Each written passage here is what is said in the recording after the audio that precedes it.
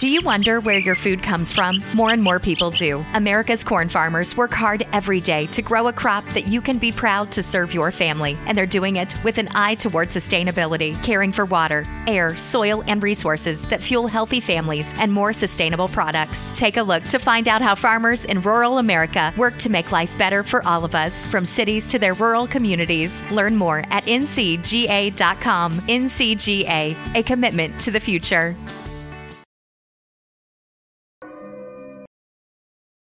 Oh, motherfucker, you can't have my cornbread, that's for damn sure. Because if you try to take my cornbread, part 2 of my killing spree gonna begin up in here on your ass right now. If you think about my cornbread, get the taste out your mouth, that's for damn sure. Now, fuck him, fuck that, because I'm from New York City, goddammit. Nobody take no cornbread from me. That goes for you and any other you motherfucking farmers wanna try some shit. You fuck around with me, it's gonna be consequences and repercussions.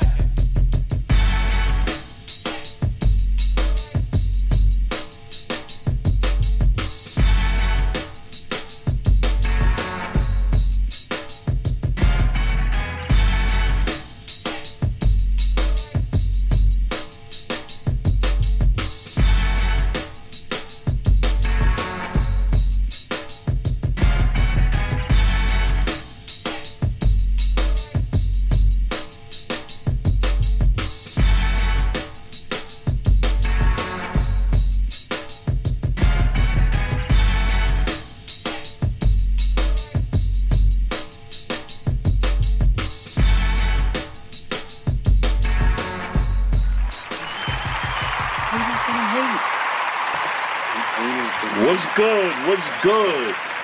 It's your boy Trey Frazier and Maestro Styles here in the house, y'all. Welcome to another episode of the Barbershop Sports Talk Podcast, live on the website, barbershopsportstalkpodcast.com. Don't forget, make sure y'all follow us on social media. We got the Facebook page. Also, we're on Twitter at BarbershopSPOR2. And we got the Instagram going. It's at Barbershop Sports Talk Podcast. We're not on Instagram Live just yet. I know I told some folks that we'd be doing that this week, but we got to hold off for another week. So, stay tuned for that in the coming weeks, hopefully. Maestro Styles is on the line. My brother, what's popping, man? Man, you know what? How I'm doing is not what's important right now, man. How are you doing? I'm good, man. You know, I already told y'all how I felt about Saturday night. I'm definitely, I definitely got some words for what happened in the game Saturday night. And really, for that matter, I got a lot to say about just the AFC games, period. Because there was another wild game in the AFC in the other bracket that was, going on too. So I certainly got some words for both games. We'll talk about them later. Huh? Y'all get on my nerves. Baltimore fans, all of you motherfuckers get on my nerves. Y'all are on my nerves this weekend. So, and let me just get straight into it. I don't even want to do the courtesies. This is a Super Bowl of bust year, it seems like to me. I know it wasn't that way when the season started. But I think somewhere around week 8 or week 9, it was all and it got to the point where I even had to concede, and I was giving the Ravens more praise than I've ever had or wanted to in my life. Where this was a foregone conclusion that the Ravens were not only going to the Super Bowl, but had an extremely high probability of winning the Super Bowl this year, and y'all get the floor mocked. I don't care how it happened. Y'all got the floor mocked with y'all, and y'all just like, oh, all right, well, there's next year. And I'm not even saying that you don't have next year. I'm saying that this the way that y'all are being all convenient about this shit is irritating me, and I feel like y'all should be upset. And I feel like this is to kind of lose the culture that I promote in Ravens. Why do you want us upset? Dog, y'all were clearly the best team in the NFL this year. Clear. Best team don't always win it, man. Shouldn't the best team win the Super Bowl? Huh? Shouldn't the best team in the NFL win the Super Bowl? Yeah. Key word. They should. How many years? Well, let's do it this way. many years where we've had a clear since, and like I said, it's been about since week 8. We've had a clear. We are very clear, and the general consensus is that the Baltimore Ravens are the best team in the NFL. How many times where we've had a clear-cut consensus best team in the NFL decided, and they don't win the Super Bowl? It's happened a lot, to be honest with you. I don't know where you're getting this. You gotta break that down for me. You're acting like this is the NBA, bro. This ain't the NBA. So when was the last clear-cut best team in the NFL that we've had? Where was it fatal? Carolina Panthers. The Carolina Panthers in 2015. Yeah. I mean, granted, they did get to the Super Bowl, but they didn't win it. We all thought that the Carolina Panthers in 2015 was the clear-cut best team in the NFL. Yeah. Yeah, and they weren't favored, over the Broncos that year, if I remember correctly. So how would a clear-cut best team if they weren't favored in the Super Bowl? No. I said that the Panthers were favored in the Super Bowl. Oh, they were favored. Okay. Yeah. Yeah. They were favored in the Super Bowl. I don't think they were. I won't. But I don't feel like they were the best team in 2015, bro. Like clear cut. Like there is no. Like nobody is respecting the argument from another person that's where we're having an objective conversation in 2019 about who the best team in the NFL was. There's no real objective argument. Well, let me put it like this. There were folks out there saying that the Ravens definitely was the best team in the AFC, particularly in the AFC. Definitely in the league, we were number one in many people's eyes. Just the AFC? Who was better than the NFC this year? What's that? I said nobody played better football than the Ravens in the NFL this year. No, I'm not saying that somebody played better football than the Ravens. I'm saying that there were people out there that said that the Ravens were the best team in football, and I get that, and I agree with that. There was also a consensus that people liked the Saints. They liked the Niners and what they were doing. People was like, look out for Kansas City down the stretch. I don't think anybody said that it was the Ravens and everybody else. Like, you know how, like when the Patriots was going to all the Super Bowls and stuff, and everybody put the narrative out there that it's the Patriots and everybody else. No one said this year that it's the Ravens and everybody else. I never heard that narrative being, put out there. I hear you, and I agree with nobody used that verbiage.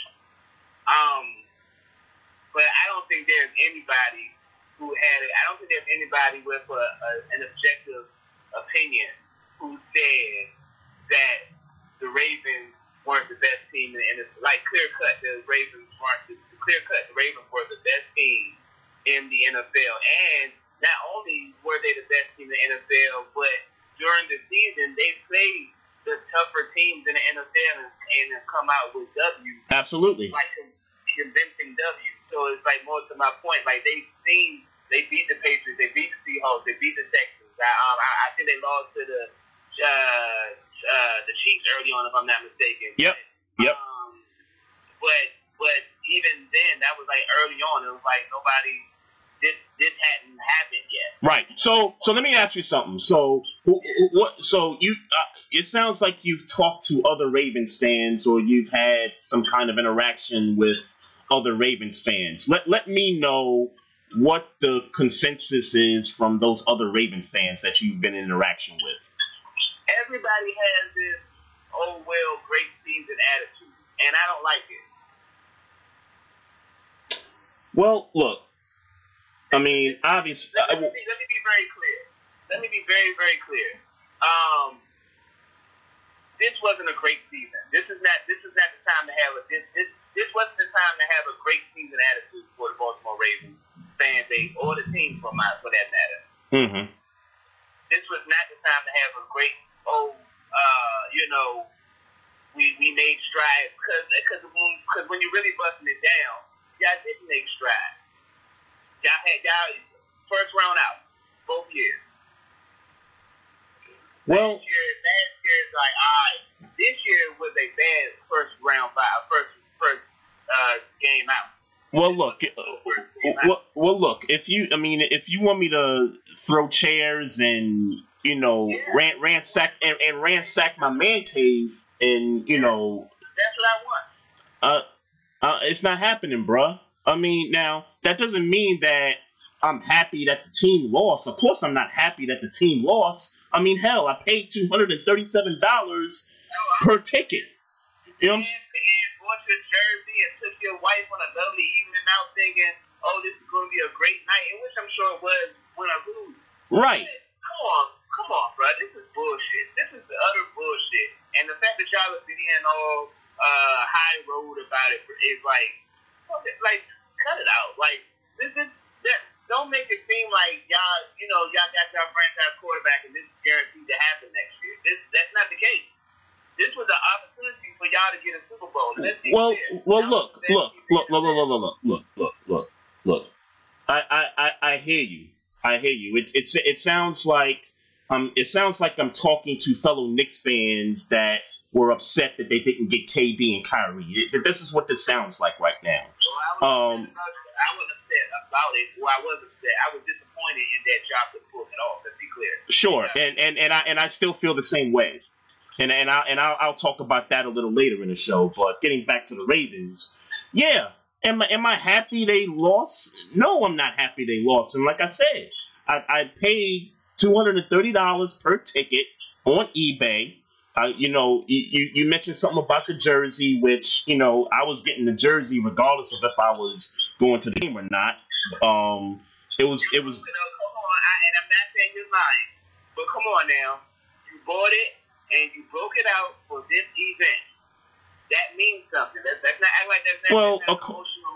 Well, of course. But even if I didn't go to this game, I was still gonna get the jersey. Yeah, and that's not.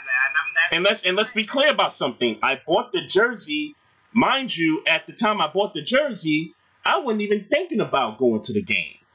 I thought about it maybe a couple weeks after, and I said, let me look on eBay. Let me see if there's some auctions going on. And bam, there's about 80 auctions worth of tickets. And I said, let me get in on the action. So. Hold on. And I don't mean to cut you off, but of course I do. And then when you have the jersey, let me ask you this. You bought the jersey before or after? Before I bought the tickets. Okay. So then when you got the ticket, not only did you have it, you saved it. You could have wore that any day. There's an emotional attachment.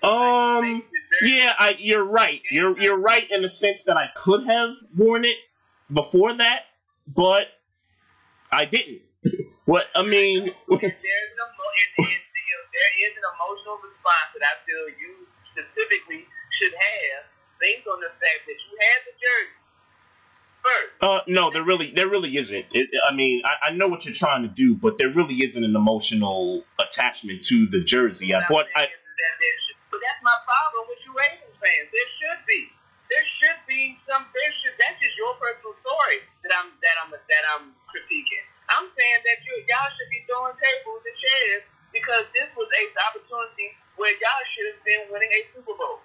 Sure, but I guess now, look, it's been 3 days, so obviously, it's kind of wore off on me. Obviously, when I'm sitting there live in my seat and watching what's happening, yeah, I'm not happy. I'm like, Greg Roman, what the hell are you doing? Ravens, what the hell are you doing? Yeah, of course I'm not happy with what happened in the result, but at the end of the day, it's not like this team is going to be broken up. It's not like Lamar Jackson is still... It's not like Hold on a minute. It's not like Lamar Jackson is not going to come back and be better for this situation. It's not like this team is going to change, do a 360. Is it a guarantee? No. But If someone asked me, is the future bright? I would say, yeah, the future's bright. This isn't 2012 where, they broke the team up and the leadership left. This isn't, 2000 where, they got rid of the quarterback and, they let some other, guys go. This is a young team, man. It's not like, oh my God, like, look, listen. Let me be clear about something here. Greg Roman, like I told most people, Greg Roman threw this football game. That was my feeling, my initial feeling, sitting in the stadium watching what was happening. Hold on, but let me just ask you a question. Sure. How do you define throw? When you say throw the game, you mean he made some bad decisions and, he should be, or do you mean he threw the game, like he planned the game with the intention to lose? I don't know if the intention was to lose, but certainly the intention was to do something that they haven't been doing all season, and that's make Lamar Jackson throw 59, 60 times in a football game, in a game that was, a 14-6 ball game for about, 2.5 to 3 quarters. Now, was Lamar Jackson off on his throws? Was he inaccurate? Did he, make mistakes? He turned the football over. He fumbled. He threw outside the numbers, which he's not very good at right now. But I can almost be positive enough to where I think that's something he's going to work on in the offseason. But for the most part, this game falls in the hands of Greg Roman because he went away from what was working for 16 games of the season. Well, I'm not disagreeing with you. So if my frustration is with anybody, it's with Greg Roman.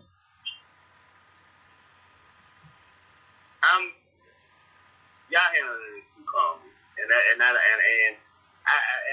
feel like, and I don't like it. Let me just say this. You don't have to like it, bro. I'm expressing my feelings on my platform that we share, sir. Sure. I don't like the way that y'all family niggas is acting like, oh, it's okay when y'all were clearly the best team. Like, how many, like, and let's be very clear. So, in 2010, the last time the Pittsburgh Steelers went to the Super Bowl, I was upset that we lost, but we clearly weren't the best team in the NFL. We just weren't. And there's nothing about that. We just weren't the best team in the NFL. Okay, I guess there's a difference between being upset and actually like displaying your frustration for it. And not that I remember how you displayed your frustration back then, but I knew a lot of you was upset that you lost to the Packers that year. I don't remember how you displayed that per se. Yeah, I was upset, but I wasn't throwing. But it wasn't throwing chairs upset. I know they were the better team. I knew that going in. I was in my head, man. I hope. I mean, let's be honest. If I'm being transparent, in 2010, I was hoping, man. I hope we could beat the Packers because the Packers are a good ass team. Right. You know what I'm saying? So when we didn't, I was upset because I feel like we could have beat them and had we made a couple of fewer mistakes. Right. But at the end of the day, I knew the Packers were the better team. If there ever was even when we go back to the 2004, we won it, so I was fine. Yep. We weren't the best team that year in 2004. Now we may have had the better defense, but we weren't the best team in 2004. Now was that the 15-1 season?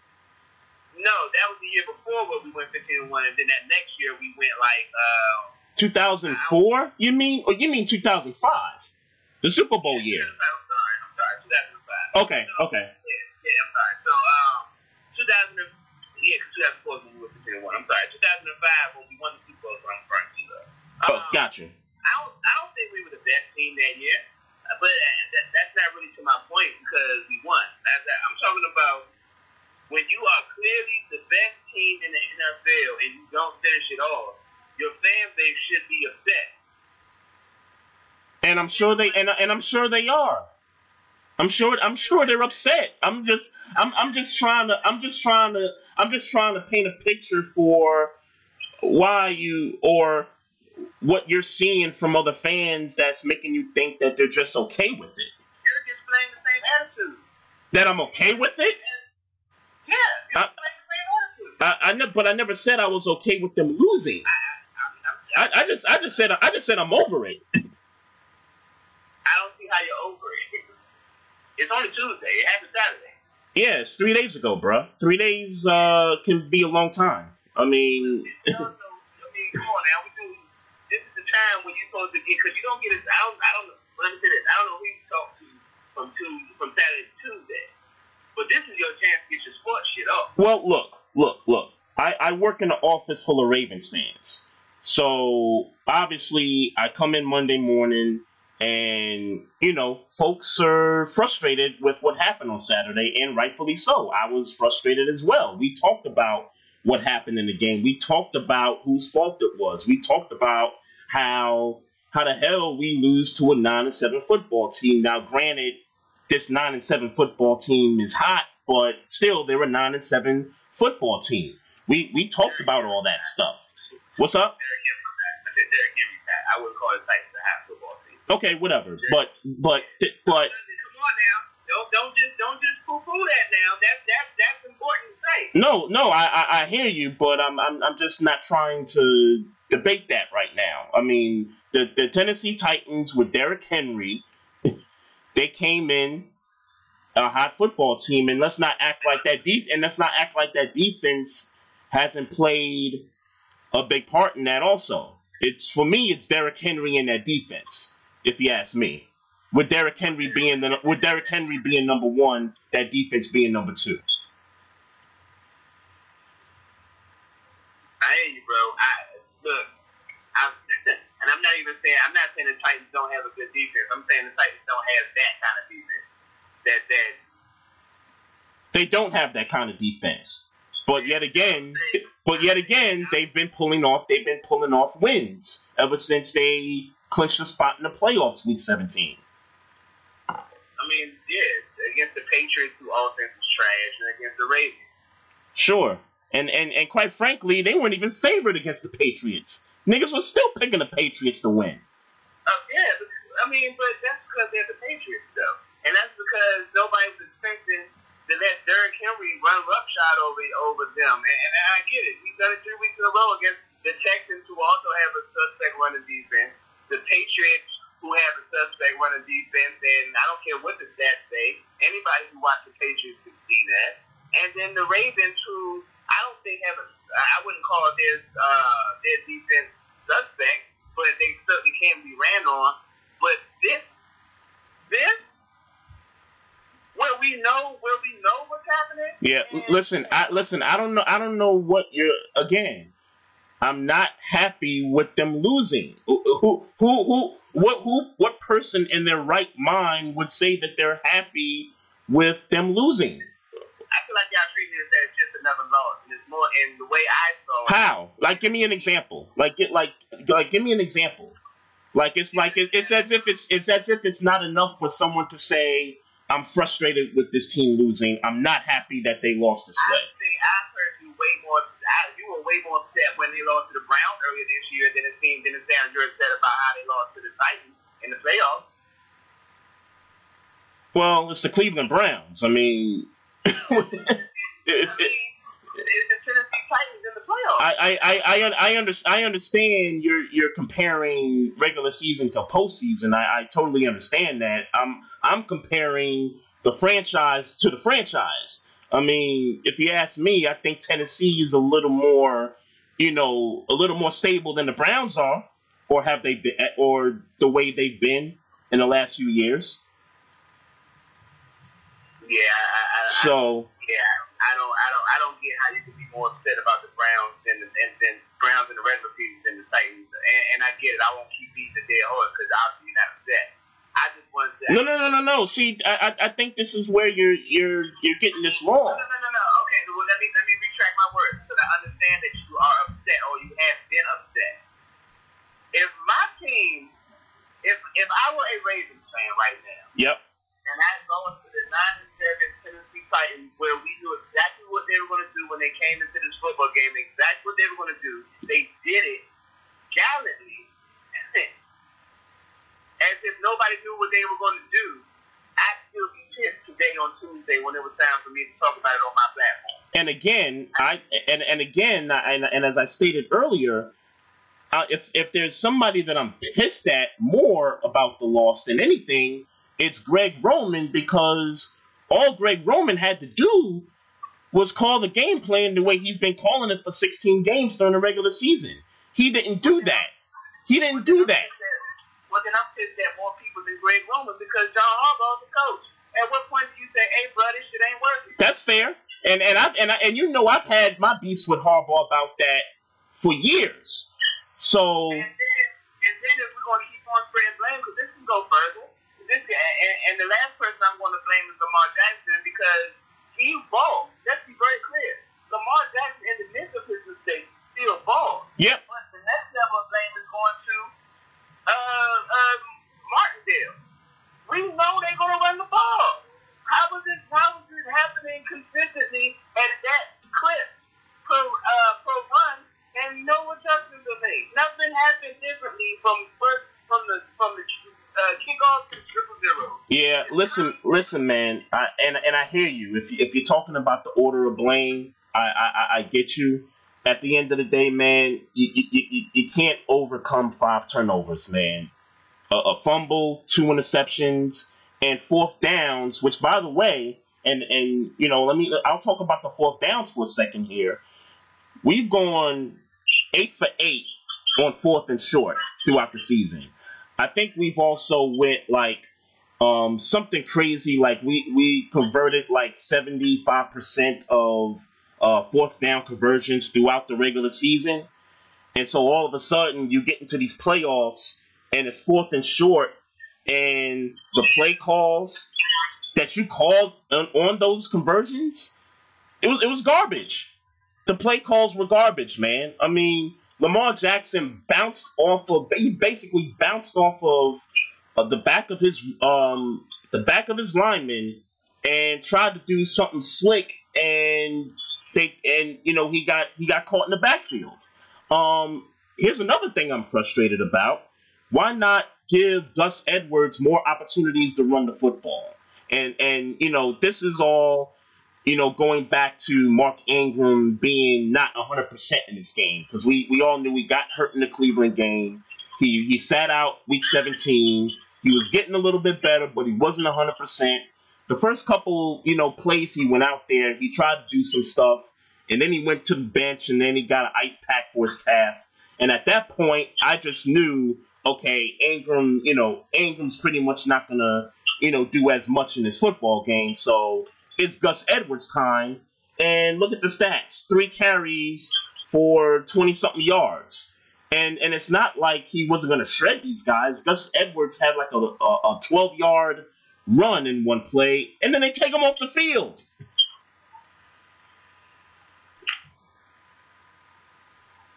Come on, man. So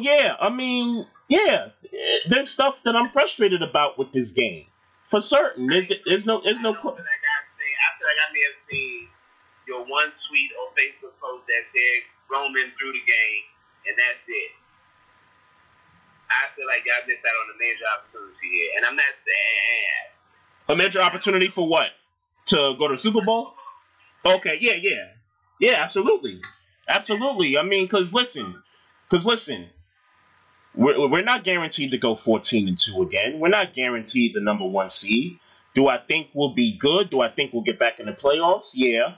But 14-2 with a number 1 seed on the line and a home playoff game and the title game, to blow that opportunity, yeah. It's frustrating, man. And let me add to that. Against a team where you knew exactly what they were going to do, and they did it all down your throat at home. Yeah, but I feel like, and I think you're right in the sense that you've put the pecking order of people to blame, and Martindale is sort of at the bottom of that list. Roman calls. Lamar Jackson at the bottom of the list. Martindale is high on the list. Your front 7 is high on that list. The fact that they turned Earl Thomas into a to a lead blocker on a player's high on that list. Right. Well, Martindale is on the bottom half of that list, I would say. Greg Roman calls his game.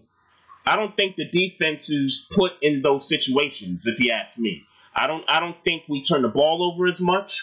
I think we convert those fourth downs. I think we keep those drives alive. And I think we score. And the defense is not even put in that situation, if you ask me. But no, he had to say, you know what? We're going to let Lamar throw it all over the lot. That's going to be the game plan. We're going to give Gus Edwards 3 carries. We're going to run the ball just 19 times throughout the game. In a one-score game, we're going to just, we're just going to throw it. We're going to throw it on first down. We're not even going to, do the play action. We're not even going to, do the option. It's like, come on. Like, with Greg Roman, he's public enemy number 1. There's no question in my mind he's public enemy number 1. Hey, man. Well, I guess to put a close on the situation, I know I guess at some point we were going to have to recap. I wasn't really expecting to go into a recap. I just wanted to focus on the fact that nobody seems to be angry. Well, look, we might as well go into it, man. I mean, you already... Well, we already recapped it. There's nothing else to recap. I yeah. don't know if you had any other notes to recap, but... Yeah. You had more notes than that? No. I really didn't. I really didn't. You don't really have to go into that game now, but my focus was on the fact that it seems like Ravens Nation is just okay with the fact that they were the number 1 seed and the best team in the NFL, and they lost to a 9-7 team that you knew exactly what they were going to do. And like I said, and this is my argument, and you just disagree with my argument.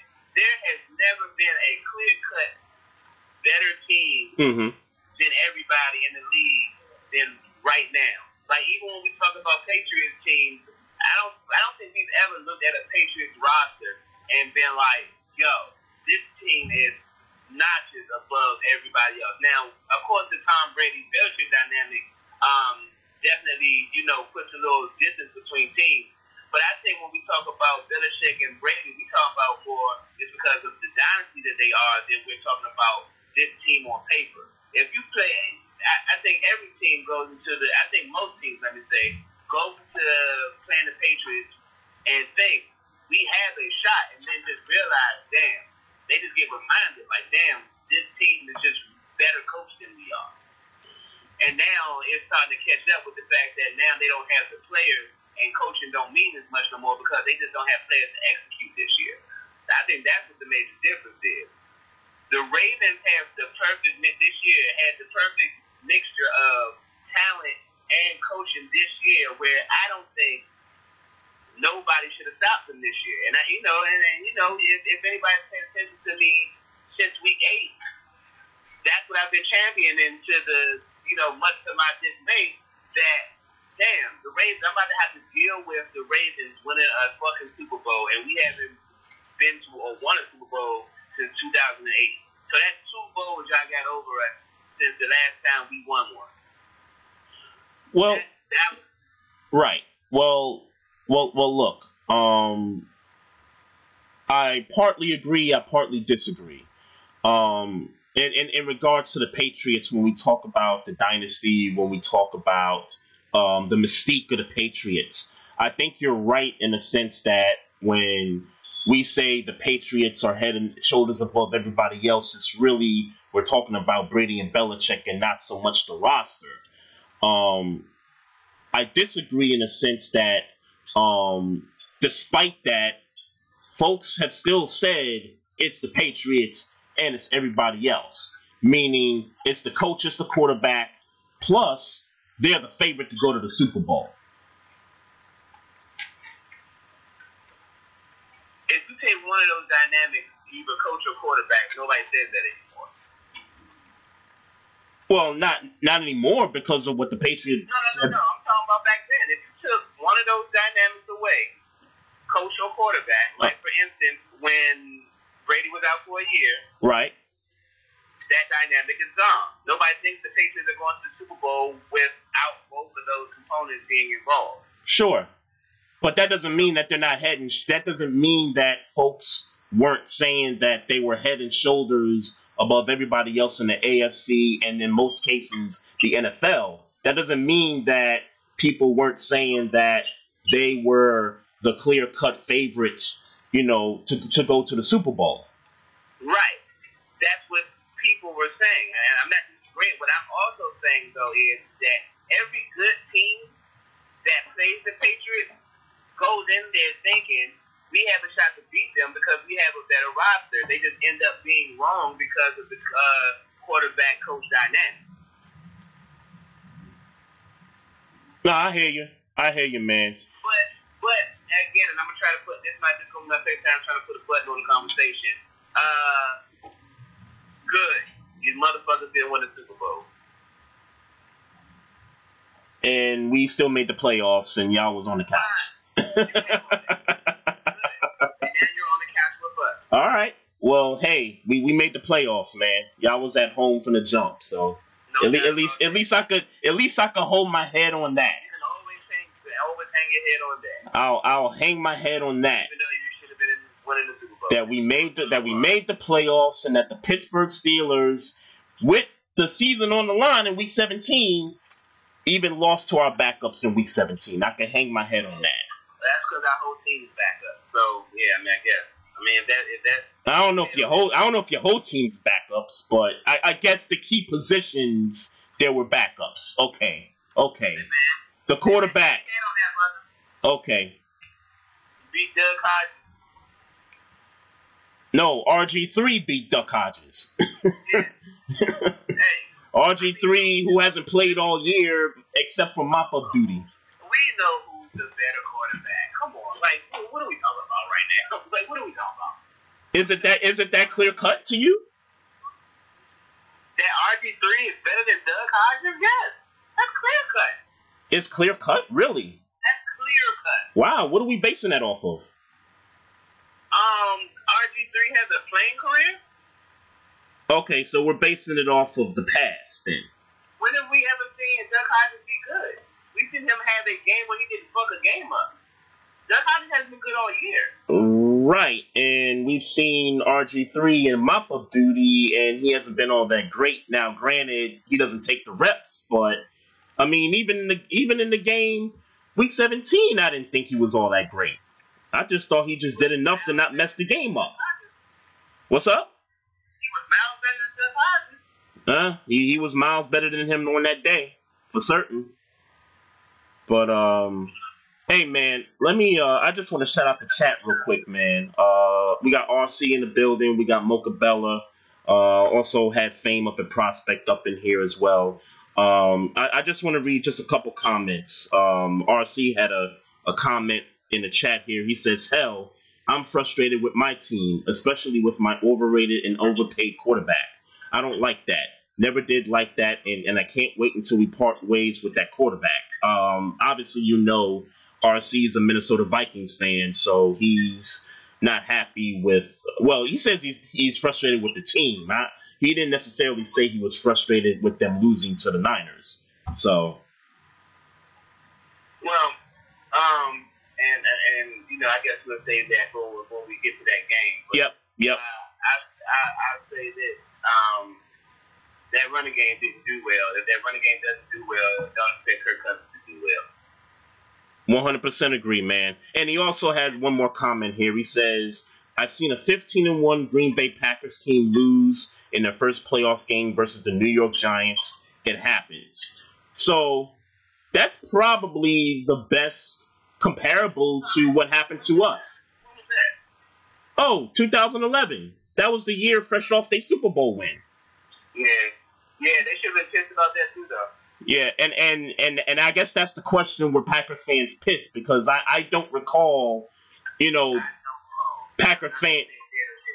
Say it again? I said I don't recall either, because and let's be clear, I know maybe 2 Packers fans in my life. Right.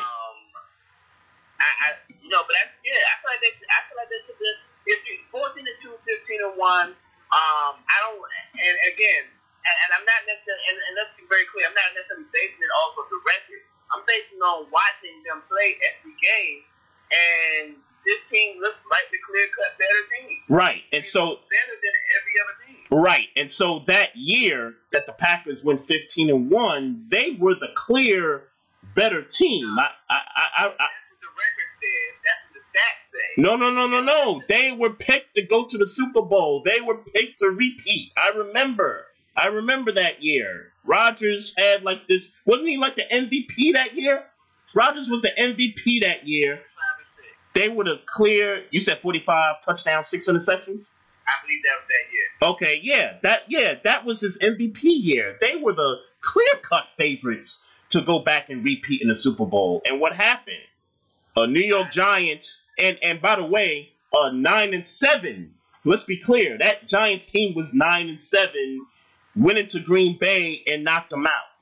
So that's why I say this is sort of more the comparable to what happened to us. We were 14-2, the best team in the league. Got knocked out by a 9-win football team. But even if that be the case, and I'm just gonna rock with it because I don't remember, that was what, 9 years ago? About 9 years ago, yeah. Yeah, so I mean that's what's the point? More to my point. That's really still more to my point that normally when you're the clear cut best team, you expect to go to the Super Bowl, and if you don't, then then fans should be disappointed, and they shouldn't just be like, "Oh well, next season." Yeah, but just for the record, that really wasn't my attitude.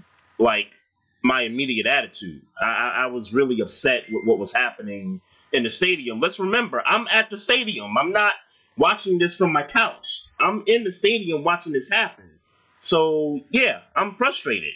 And Monday morning, walking into an office full of Ravens fans, hell yeah.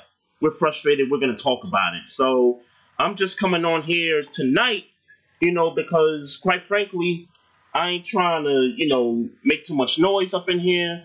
My walls in this house is mad hollow. The kids trying to sleep. I'm probably, too loud as we speak. But, that's either here nor there, man. The Ravens, they blew it. Greg Roman is number 1 on the list. I really...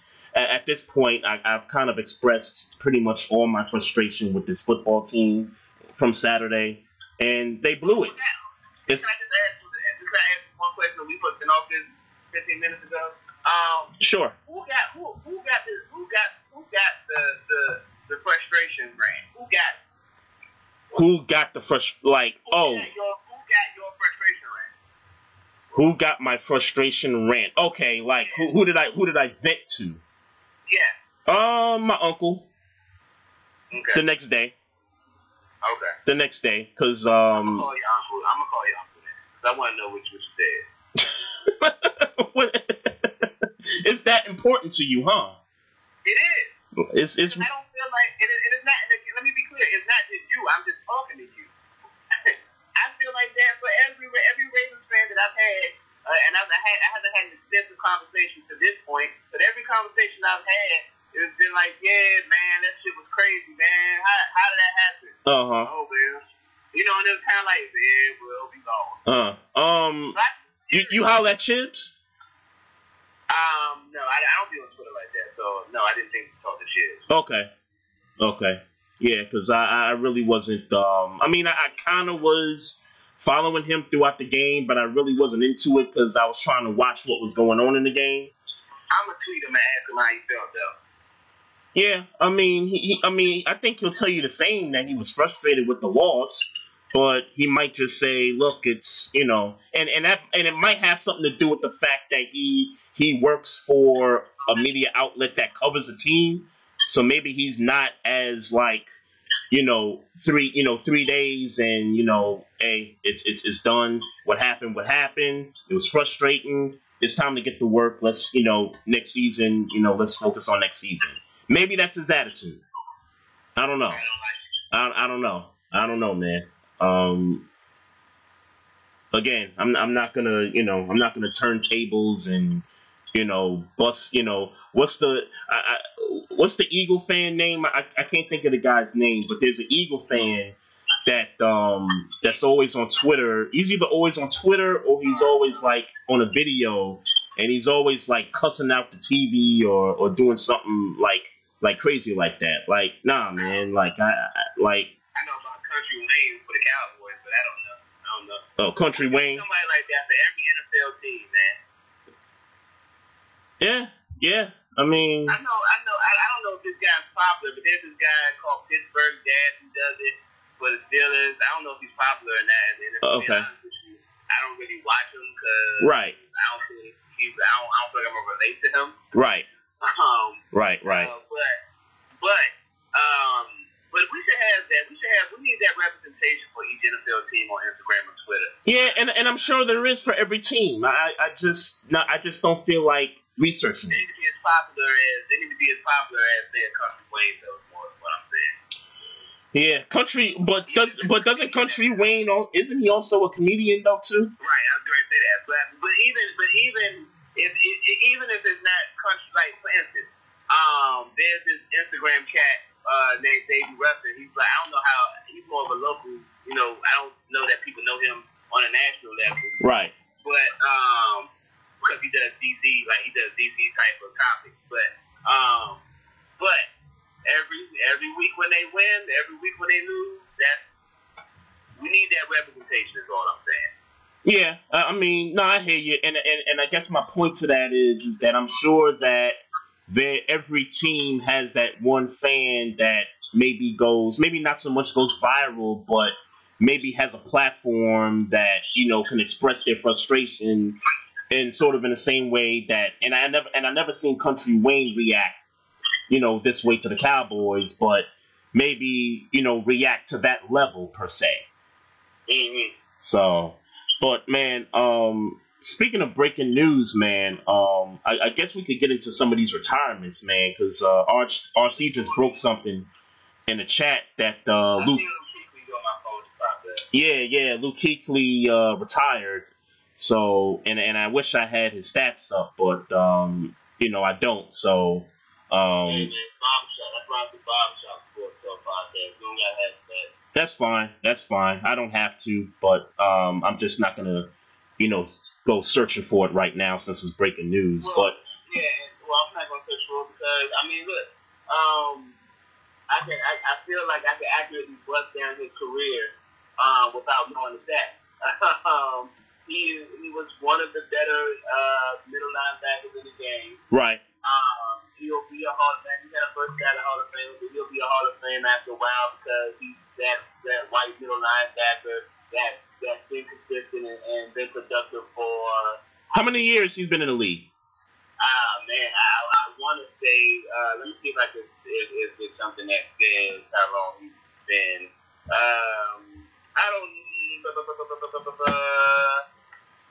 I don't know, but because depending on the years, right? Depending on how many years he's been in. 28 years old. He's not old, so. Yeah, so that kind of tells me you're probably looking at maybe an 8-year career, maybe possibly. Yeah. That I mean that's kind of what you're looking at here. Okay. But that didn't change my point. He's one of those good middle linebackers that was consistent. I think he won Defensive Player of the Year in 2013. I just read, and he'll make the Hall of Fame one day. But and I'm not even saying he's not deserving of it, but he's just one of those guys that was there consistently enough to make enough good plays, and he'll be there. Yep, I agree. Been to the Pro Bowl 7 times. 5 times first team All Pro. And I think the All Pros is really where you kind of, make or break whether a guy's a Hall of Famer or not. And despite the fact that he's only played 8 years, he's accumulated enough accolades to warrant himself a gold jacket. Now, I agree with you. I believe that he'll wait. I don't think he'll get in on the first ballot, but eventually, somewhere down the line, depending on who he's going up against, he'll eventually get there. Yeah, we've seen this guy before, and I don't mean that in a disrespectful way, because certainly congratulations on a good career.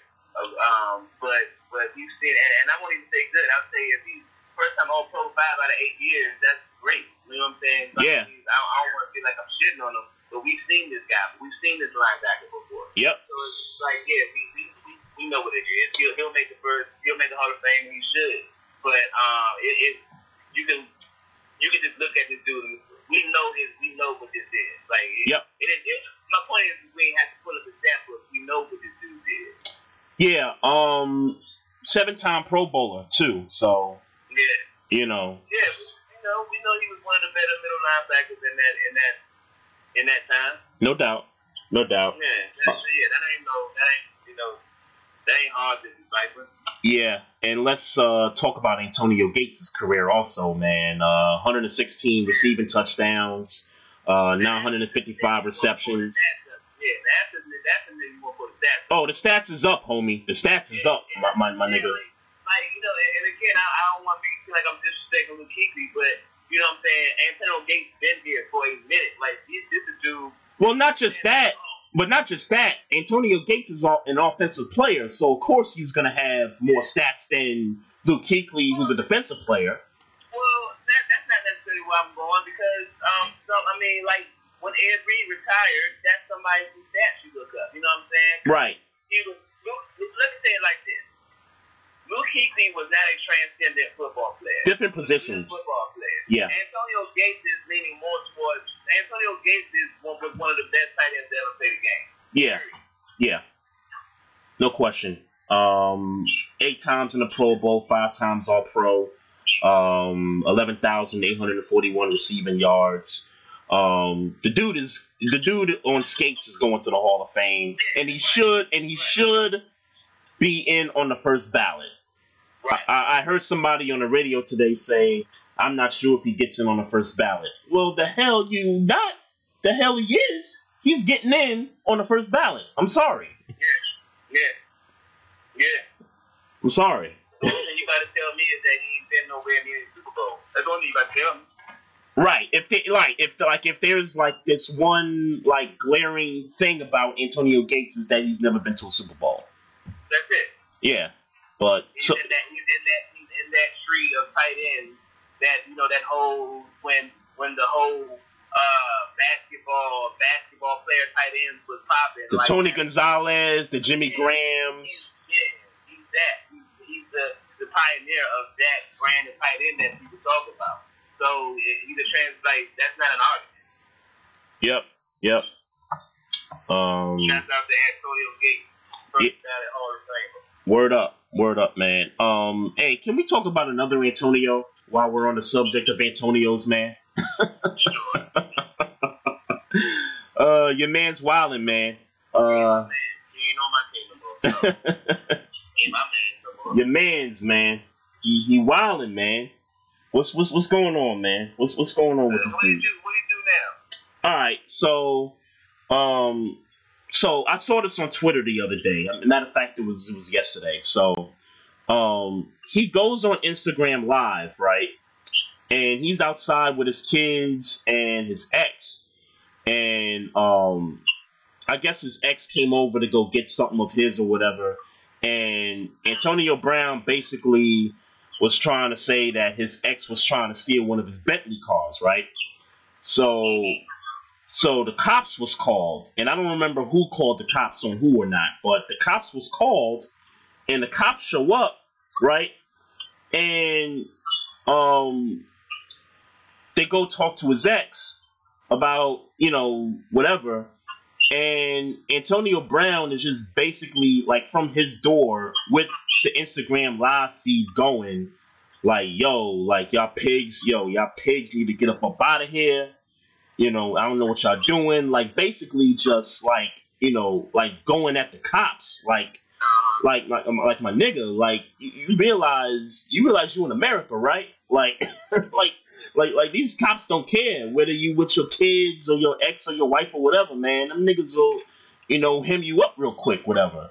And then there was some other situation where he had like a bag of gummy bears, but it wasn't gummy bears. It was more like it was bachelorette party gummy bears shaped like dicks or something like that. And he threw the gummies at his wife, at his ex. All while she was talking to the cops. But hold on, why the nigga had Dick gummy bears in his home? I have no idea. That's the same thing I was thinking. That's the real question. Why the nigga even have that on his home? This nigga walking around the crib with Dick gummy bears? Antonio Brown. There's something ain't right with Antonio Brown. Did you see his music video? I saw the link. I bothered to not watch it, to be honest with you. Yeah. What was it? What was it like? I didn't watch it either. Okay. The video looked lit, but I ain't watching it. Okay. Yeah, and that's kind of what I was thinking to myself. Like, oh, that video looked like it's popping, but I really don't want to watch it. I mean, let's be clear. I'm all Pittsburgh or ex-Pittsburgh fill it out as far as them rapping. I'm all done with that. Oh, Le'Veon and I'm done with Pittsburgh, ex-Pittsburgh citizens and their music careers. Well, was Antonio Brown rapping? I guess that's the question too. Yeah. Okay. It's his song. Oh, okay. Okay. Now, have you heard the song? No, but okay. Given his mental mind state right now, I don't think I'm interested. Okay. Now, talking to you makes me feel like maybe I should go give it a listen just to be sure, and I will just to be sure. Okay. I'm pretty sure okay. Because I thought maybe you heard it, but like you said, you didn't watch the video. I'm definitely judging the book by its cover. I'm definitely judging the book by its cover on this one. Oh, you and I both. And like I said, I saw the link, but I just bothered to not be interested. So. But I take it back. I'm gonna watch it. I take it back. Let me know how it turned out. I will. I'm gonna send you the link, man. What's up? I'm gonna send you the link again. Send you the YouTube link. Oh, okay. Oh, bro, I'm sure it's still on Twitter. I'm sure it's on YouTube. It's a music video. Right. I'm gonna send you the video. Oh, okay. I'm gonna try to text it to you. Oh, okay. All right. You do this as a family. All right.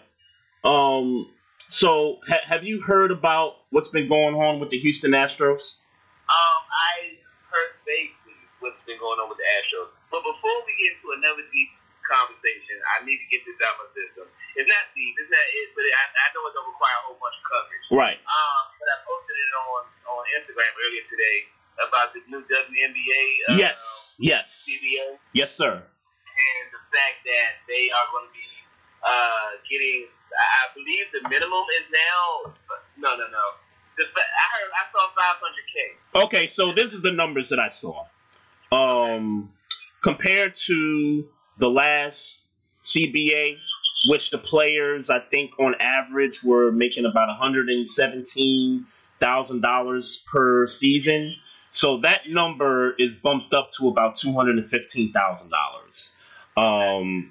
I think also the salary cap per se went up from about $970,000 to like $1.4 million now.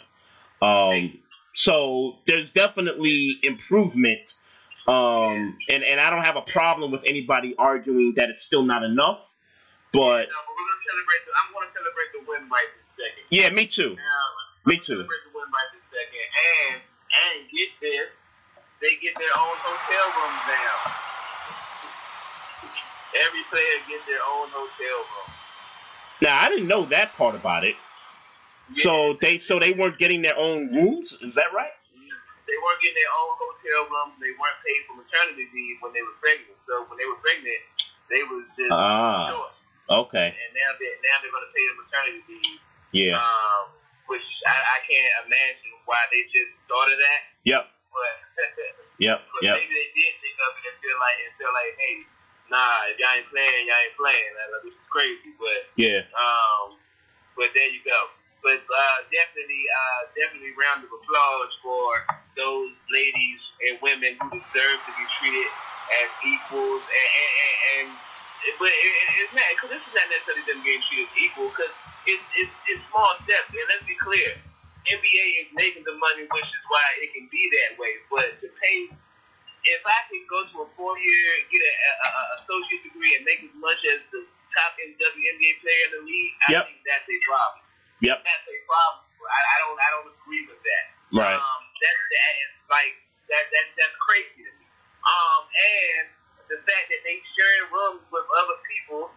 they got to go out night after night and play basketball. Right. And they can't even sleep in their own damn room in their own bed. That's crazy. Like, that's crazy to me. And it's not like the WNBA is new. The WNBA has been here for a little while now. I mean, I'd say more than a little while. It's been here almost 25 years. I remember the inaugural season because I went to a Liberty game in '97. So yeah, but in the grand scheme of the league, this is not. It's not brand new in the grand scheme of the league. You know what I'm saying? So it's not old as dirt either. You know what I'm saying? No, sure. In the scheme of leagues and what we deem to be successful leagues, this is 25 years is down like the second milestone, with the first one being 10. Right. You know what I'm saying? Nonetheless, a very successful league, and that's made, some leaps and bounds over the years, nonetheless. And they certainly made more money than they're dishing out to players. Yep. You know, so this is a step. This is a big step, and I would hope that things get even better at the next agreement. And Maestro, just to add to that, since we're on the topic of the WNBA, just real quickly, I had a conversation with my uncle on Sunday about this, and he was telling me about how he went to the Mystics game. It was in the season. It wasn't the playoffs, but he went to a regular season Mystics game at that new place in Anacostia. Right. And we were talking about how the league will probably be better if all the teams actually got their own facilities instead of playing at, the NBA's, kind of like how the Mystics used to play at the Wizards Arena. And when you watch them on TV, they'd have to, cover up the upper bowl of seats and all that just to make it look like a little more intimate. Now that they built, some of these, smaller venues for these teams, that it makes it look more, more legit. Like, this is an 8,000, 10,000 seat arena. It's their own facility. I think if all the teams in the league did that, I think that'll be a much big improvement also, just in the sense of how it looks on TV and in the sense that they could recoup that money themselves. Yeah, that's a good point. So they're making some good, they're making some strides, man. You still there? Yeah. So the Astros, let me know about the Astros. All right, so check this out, right? And how angry are you? Because I heard I was listening to First Take this morning, and Max Kellerman brought up an interesting point about the Yankees in reference to this whole thing. Oh, okay. Well, I'll let you let me know about that because I didn't see that episode. But let me just hit you with. What's that? I said it was an interesting point that I figured that would have been. I'm thinking when he thought you would have already been thinking that, but I'll let you go ahead and see if you get there. Oh, okay. Oh, you know what? I think I know what you're thinking that I'm thinking too, and I've kind of had that same thought too. But just to kind of recap what's been going on with the Astros, so. Weeks ago, I don't know, a month or 2 months ago, the guy used to work for the Astros in the front office. They let him go. And he leaked out some information about how the Astros were cheating by, stealing signals from the opposing team by banging on drums and doing some other stuff, like some other activities or whatever. And this was during the 2017 season, which... Obviously, that was the year that they won their first World Series against the Dodgers that year. And all of a sudden now, the cat's out the bag that, there was proof that they were stealing signals. I mean, I think even some of the players that came out and was like, well, we tried to, get them to stop it, but, the manager wouldn't come in and kind of put a halt to it. So even players came out and was like, yeah, this is what's going on. A couple of the front office people came out and said, yeah, this is what's going on. So basically, Major League Baseball just said, yo, we're just going to throw the hammer down. We're going to suspend A.J. Hinch for 1 year. We're going to suspend the GM for 1 year. And then about an hour later, the owner of the Astros said, you know what? I'm just not going to deal with this. I'm just going to fire you both. Mm-hmm. So basically the Astros, they're breaking the Astros up, and it is what I'm basically trying to get at. And if you ask me, because I'm pissed off, about losing to the Astros in the playoffs and all that. I'm not shedding a tear for the Astros on this one. Break the team up. I mean, it's better. It's better enough for me that we got one of your best pitchers to come on our squad and give him some money. Now that you lost your manager, you lost your general manager, and who knows what else is in the owner's head? He might be like, let's trade Altuve, let's trade, some of their better players. This whole thing's broken up now. The Astros, in my eyes, are no more. Yeah. They're no more. Let me add to what you're saying, because it's not so much that they were stealing signals, because teams do that or look to do that all the time. Yep. Apparently there was video technology that was placed in the field, center field. Yep. Where they had video reference of what players was doing hand signal wise, and then so they could study this. And then when they saw it again, i.e. in the World Series and other games, you would have to assume that then they would start these, the banging of the trash cans and things like that, because they had video intel on what other teams were going to do. That's the difference. Yep. I think like what I was listening to Stephen A. say this morning, which makes sense. Anybody who got eyes, of course, if you notice the pattern of somebody doing a signal and something happens when they do it, if you can memorize that, of course you can use that to your advantage. That's not necessarily, I wouldn't deem that as cheap, not me. I would deem that as cheap. That's strategy. Sure. So, you know what I'm saying? But to actually buy technology in order to memorize those signals and then use them in games, that I think that's kind of crossing the threshold between strategy and cheat. Right. Secondly, these hand signals were used when they was playing y'all, bro. Oh yeah, listen. This technology. Yeah. The reason why y'all thought y'all was a better team, and yep. It started going crazy on y'all and y'all lost. Yeah, we was up, bro. We was up 3-2 in that series. Yeah, that was because they learned your hand signals. We was up 3-2 in that series. Going back to their place. It should have been the dream World Series that me and you were hoping for in 2019, where the Yankees and the Nationals win the World Series. Oh, yeah, you're talking about this past season. I thought you was referring to 2017. And in 2018, and when they beat y'all again in 2018? No, we got beat by the Red Sox, who, by the way, Maestro, the Red Sox are being investigated for something similar, if not worse. Yeah, they already fired him.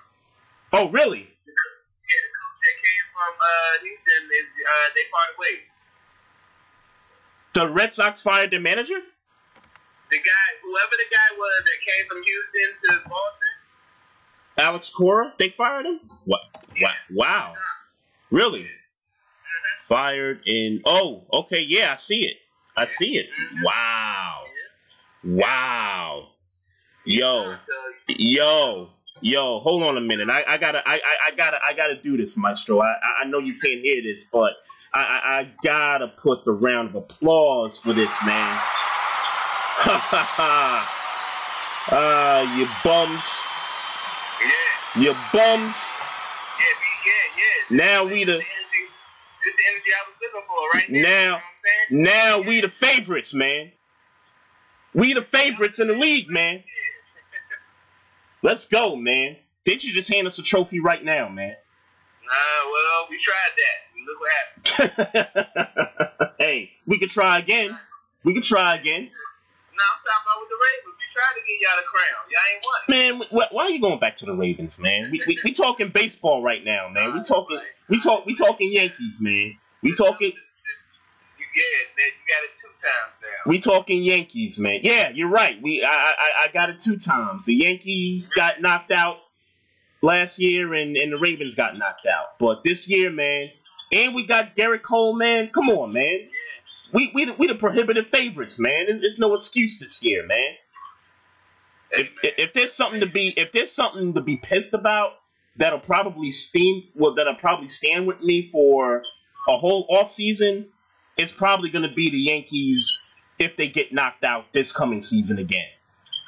Well, all I'm saying is I'm pretty sure they cheated. I'm pretty sure they cheated on y'all. Oh, I'm 100% confident that they cheated on us. I'm 100% confident. And I tell you what, because I already said on the show a few weeks ago that the Red Sox were kind of, making some changes with their roster anyway. So the Yankees were making moves, getting better, while the other teams were kind of standing pat or making some changes. Now that we got two powerhouse teams, managers fired. Mm-hmm. What? Oh man, should give me the trophy, man. Hey man, I should make the banner, man. I should just make the banner. 2020 World Series champs, New York Yankees, man. Get it started. Hurry up. While the story's still fresh, man. Yeah, word up, man. Just give us a trophy. Nobody else in that league is rocking with us right now. Hey man. Nobody else could touch the Yankees right now. We should be sweeping through the DS, through the CS, into the World Series. That's how it's going down, man. That's how I feel right now. Just know I'm holding you to don't keep that same energy when it's time, man. Look. You ain't got to worry about me not turning tables. If there's a situation where I'm gonna turn a table over, it's gonna be this situation because we just had two powerhouse American League teams lose their managers within a week. Not even within a week, within days. Yeah. And now they're probably gonna, try to, do something with their rosters or something like that. Now, did the Red Sox lose their GM also? No, I don't know about the GM. I know about the Cora guy. Oh, okay. Oh, you know what? I take that back.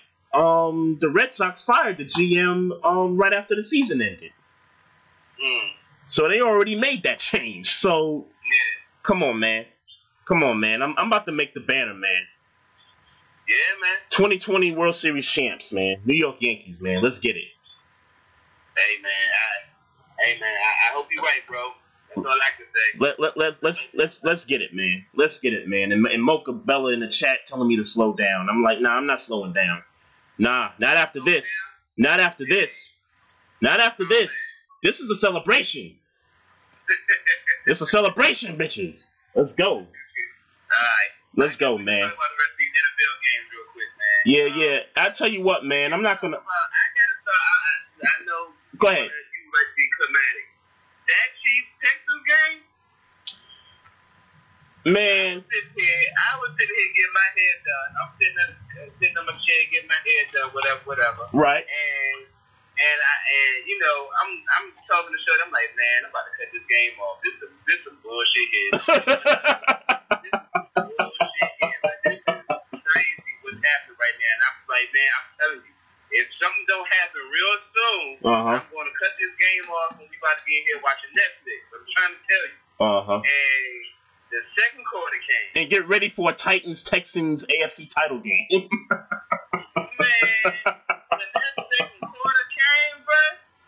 when that second quarter came, yeah. Look, I'm gonna say this, and I'm gonna leave it here. Yep. Because I heard Stephen A. said, and it makes a lot of sense. Yep. It's a difference between, and I know this is throwing shade, but I don't mean it in a negative fashion. I think I know where you're going with this. Go ahead. Yeah, but it is what it is. It's the difference between a quarterback who can run and a quarterback who happens to run. It's a difference, man. So is this Mahomes? This is comparing Mahomes to Jackson? Yeah. Okay. I figured that's where you're going. I do have a response to that, but I'll let you finish with. Yep. Let's be clear. Lamar Jackson is the truth. I don't want nobody to think that I'm that backsliding from that. I believe he can be one of the better quarterbacks in NFL history. I believe that. Right. But this Patrick Mahomes, dude, niggas have forget about Patrick Mahomes, though. Niggas have, he ain't, the highlights ain't quite as big as they were in his rookie year. Obviously, the stats aren't as, aren't as gaudy, but, like, he was taking touchdowns this year. Yep.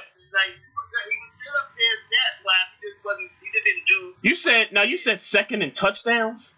Yeah, throwing touchdowns. It was Lamar Jackson and him. And Mahomes?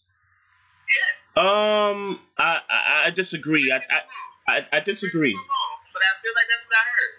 I disagree with that. Okay, tell me what. Well, Jameis was number 2, I think, because we had the 30 and 30. He had the who?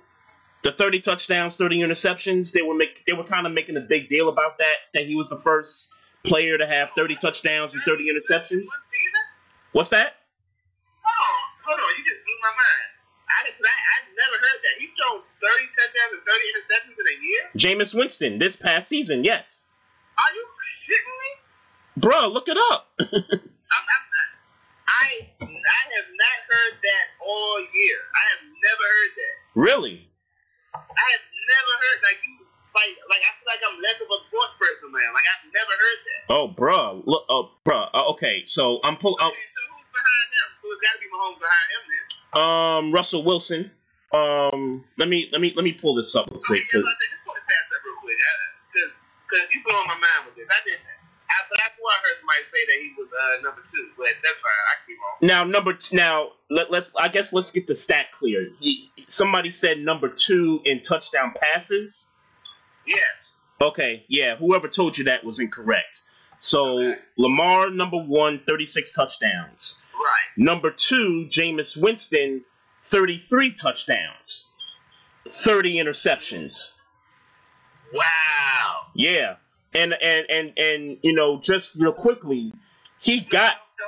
Don't go to rabbit hole, because I got so much to say about that. No, I'm not. I want to tell you how he got his 30th interception. Because he's some shit. Well. Okay, go ahead. Quarterback shit today. Why are you doing this? Why are you doing this? Nah. So this is how we got interception number 30. So it was them playing the Falcons week 17. The game went into overtime. The Bucks get the ball. He throws a pick 6. Game over. 30th interception. Yo. That's how we got it. Look. Come on, I can't do this right now. I can't do this. Come on, man. Come on, we got time, man. Let's do this, man. We don't get the time. Come on, man. You're not about to draw me into this right now. You're not going to do this right now. Hey, you took us off tangent, man. You got something about this Jameis throwing 30 and 30. Nah, I didn't know that, dog. That shit is crazy. Yeah. That shit is crazy, dog. 30 interceptions to 30 touchdowns or 33 touchdowns? Yeah. So he's just as good as a touchdown thrower as he is and let's be clear. Let me backtrack a little bit. Yep. Let me backtrack just a little bit. Yep. I understand that all 30 of those interceptions were not his fault. Mm-hmm. Yep. Just as well as I understand that if we being honest, play calling does have something to do with all the 33 interceptions he threw. So yep. I get it. Yep. Anybody who throws 30 interceptions, you got to get it different. If he need to change the scenery, which I said last year, if it's that, then and he gets to change the scenery, and all of a sudden he comes to the quarterback he all thought he was going to be, yep. then I have no problem recanting everything that I just said about him being some shit. But if he continues to stay in Tampa without a culture change, and he continues to do this, oh no, he's some shit, bro. But they're going to keep him, and the reason they're going to keep him is because of the 33 touchdowns. So the 33 don't mean nothing. The 30 interceptions? Yeah. The 30 interceptions does mean something. If I had to place a wager, I would guess that Jameis can at least cut that down to about 19, 18 interceptions, which still might not be good, but if he throws more touchdowns, then it's like, okay. Next year, he don't need to throw no more than seven to 10 interceptions. I mean, Brett Favre, once upon a time, threw 20 interceptions in multiple seasons. I believe that. And we don't say we don't say that about Brett Favre, but that's the past. We don't want to, go deep into that. And then here's the other piece. How many bad seasons to good seasons has Brett Favre had in comparison to Jameis Winston? That's true. That's true. Look, I'm not looking that up, but I'll take your word for it. Sure, yeah, but come on, man. That's not 30 interceptions. Look, 20 interceptions is a terrible season. 20 interceptions is a terrible season. 30 interceptions? Well, Has that even happened before? What, 30 and 30? No, 30 interceptions, period, in a season. I don't know. The stat that they were saying that he was the first guy to throw 30 plus touchdowns, 30 plus interceptions. I bet you it's because the 30 interceptions never happened before. And that's what I'm saying. I'm saying that doesn't mean that nobody else has thrown 30 interceptions before. They could have thrown 30 interceptions and maybe 20 touchdowns. Man, I am willing to bet, and I'm willing to bet that nobody has ever thrown 30 interceptions before, and I'm open to being wrong. Let's be very clear on that. I'm willing to bet that nobody has ever thrown 30 interceptions before. Nah, we'll see, man. We'll see. I'm sure somebody will correct me really fast if that's the case. We'll see. But Patrick Mahomes is number 8 in touchdown passes. Okay. Yes. But am I correct with 26 touchdowns, or was it less than that? No, it was 26 touchdowns. Okay. The people that got more: Wentz, Breeze, Garoppolo, Dak. Okay. Well, all that to say, and like I said, I'll take being wrong. Yep. With Lamar Jackson's MVP season, which he deserved, niggas done forgot about Mahomes, dog. Niggas done forgot about Patrick Mahomes. This dude is still a beast. And when I say he's a beast, I mean he's a beast. And, look, did the Texans 100% shoot themselves in the foot on several occasions? 100%. 100%. This Bama threw 426 and 5 touchdowns Sunday. Was that his numbers? I want to say it was 426 and 5 touchdowns. You're gonna make me pull it up because I've been wrong a lot today. But I know for certain it was 5 touchdowns. Okay. Yeah. He threw for 5 touchdowns. He definitely did that. 320. Hold on. I don't want to get the number mixed up either. 321 passing yards. Okay. 53 rushing yards. 5 touchdowns. Say that again. Which, if I'm not mistaken, led the team. Okay. Okay. I'm not 100% on that, but okay. Yep. Yeah, no. Mahomes, did his thing on Sunday. The stats show it, the touchdowns show it. Not just he's done it his thing all year. It's just been overshadowed because Lamar Jackson has been historically good. So wait, you said he's done this all year? He's been good all year. Oh, okay. He's been good all year. It's Okay. been overshadowed by the fact that Lamar Jackson has been historically good. Oh, okay. Because I think and I don't want to go off on a tangent too much on Mahomes per se, but when he threw the 50 touchdowns last year, I remember us coming on and kind of thinking this could get, cut to about maybe 30, 35 touchdowns. Yeah. Mm-hmm. Of course, nobody thought that was 50 touchdowns every year. Right. And so he ended up with 26, and keep in mind he missed 2 games. Yeah. And that could easily be 10 touchdowns missing off of that. I wouldn't be so jealous. I mean, I would say he would be over 30. He'd be over 30 touchdowns if had he not been into those 2 games. Right, and that's what I'm saying. I think. And I'll add to that is that even when he came back, he wasn't 100% when he came back.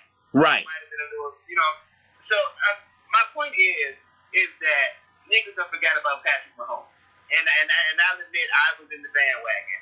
Niggas have forgot about Patrick Mahomes. This dude is still the transcendent player that we thought he was last year. It's just that another transcendent player came in Lamar Jackson. Right. So my response to everything that you said, and I don't want this to get lost in translation or, out of context or anything like that, but just to kind of break down what my experience was watching this football game. So I was at my uncle's. I think I said this 3 times already on the show already, but Sunday I was at my uncle's house. What's up?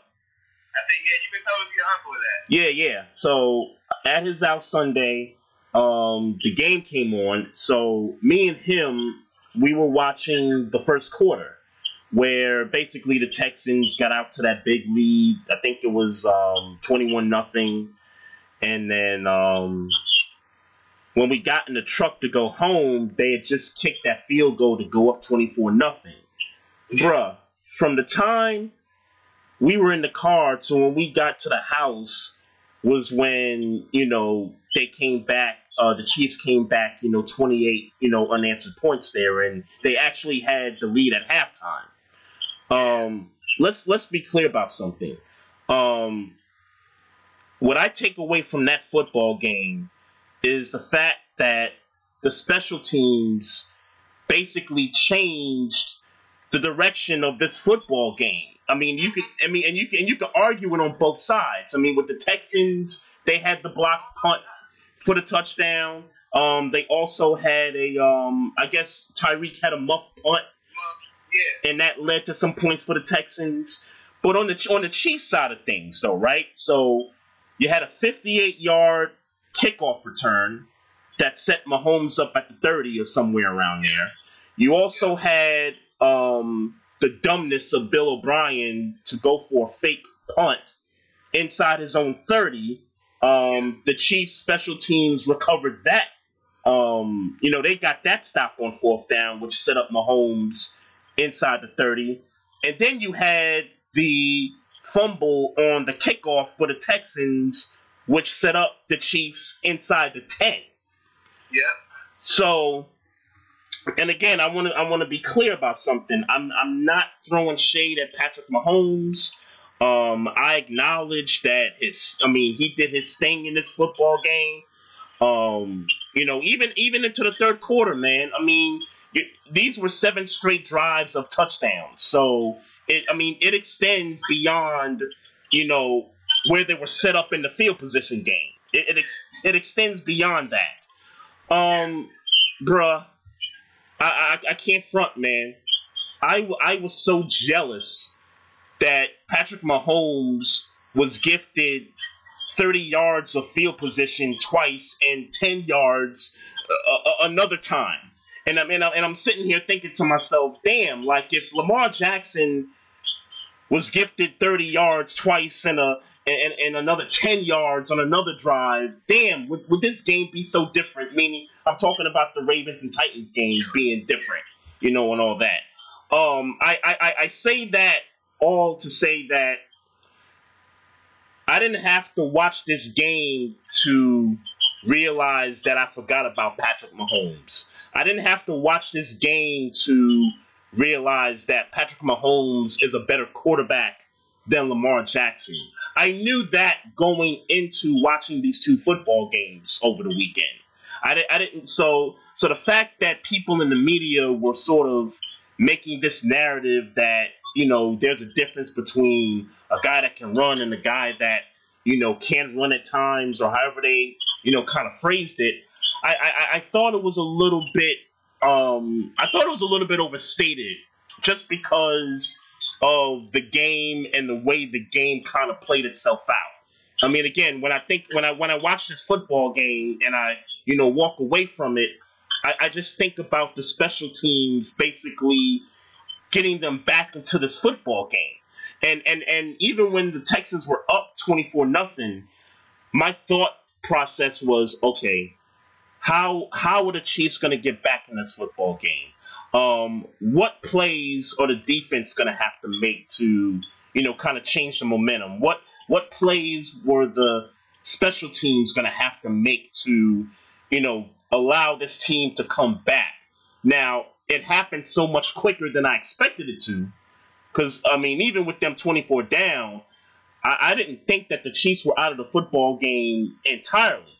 I was like, oh, I got to watch this. I got to see what's going to happen. I mean, unlike you wanted to cut the thing off. I was just like, yo, how are they going to make this comeback? You know what I'm saying? Oh, and by the way, Bill O'Brien needs to get fired. Fired? Yeah. Yeah. On everything I love, man, Bill O'Brien needs to get fired, man. Okay. I can't say I agree or disagree. I mean, obviously the conversation has been being had about whether he should be fired or not. I mean,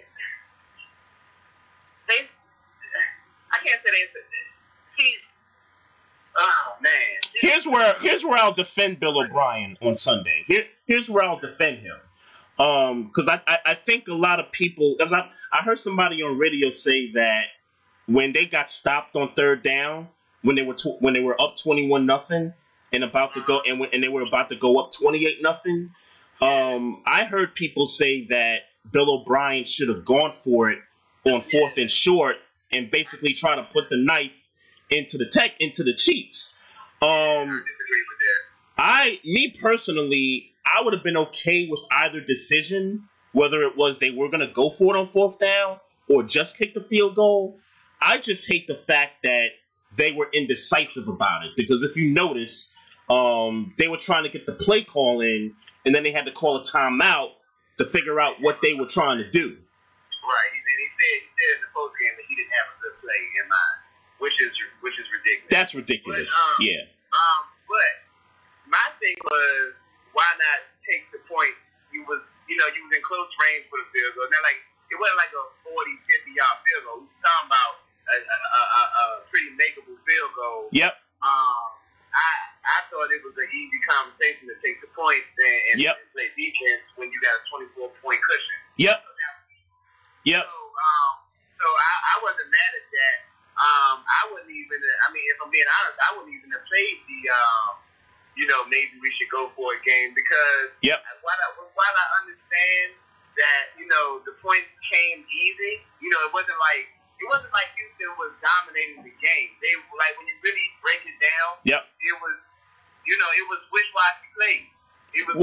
Well, I talked about the special teams on the Texans where they got the block punt, and then they got the muff punt from Tyreek Hill. The Carter cat who muffed it. So it's like, all right, okay. So I mean, but nonetheless, you do have the lead.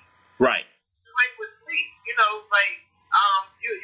should have, if your offense is what your offense says it is, you should have another opportunity to score touchdowns, but take the points while you're here, and you already got a 21-point lead. So I'm not necessarily, I was okay with that. I was okay with it too. Yeah, I was 100% okay with that. I wasn't okay with the fake punt in your territory. Oh man, that was just the dumbest thing you could have done.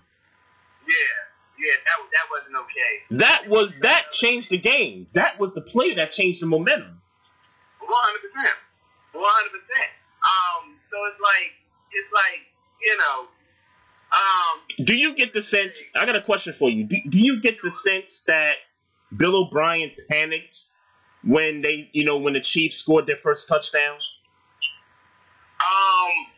I'm gonna say no, but I'll admit that I wasn't super attentive to the game. Right. I was watching it, but I was I was having conversations, and what I'm saying, and Right. So I'll admit that I wasn't necessarily on the pulse of what was happening, even though I was watching the game. Right. So because of that, I'll say no.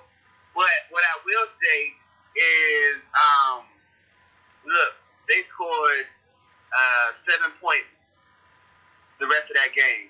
Meanwhile, the Chiefs scored 51. Yep.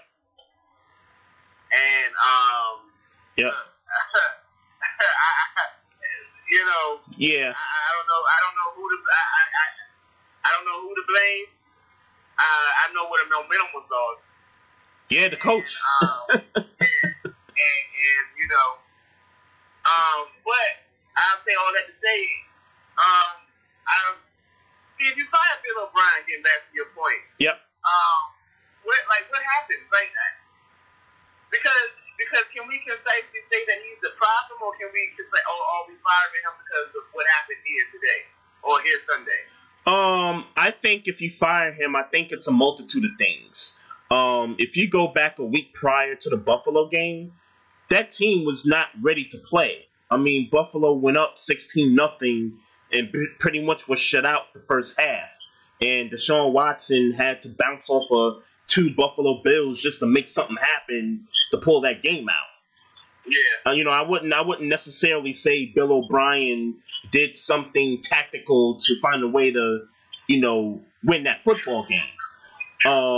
If you go back to years prior where they were in the playoffs and, they just fell short, I think it's a multitude of things that, combined with what just recently happened to kind of justify Bill O'Brien, to lose his job.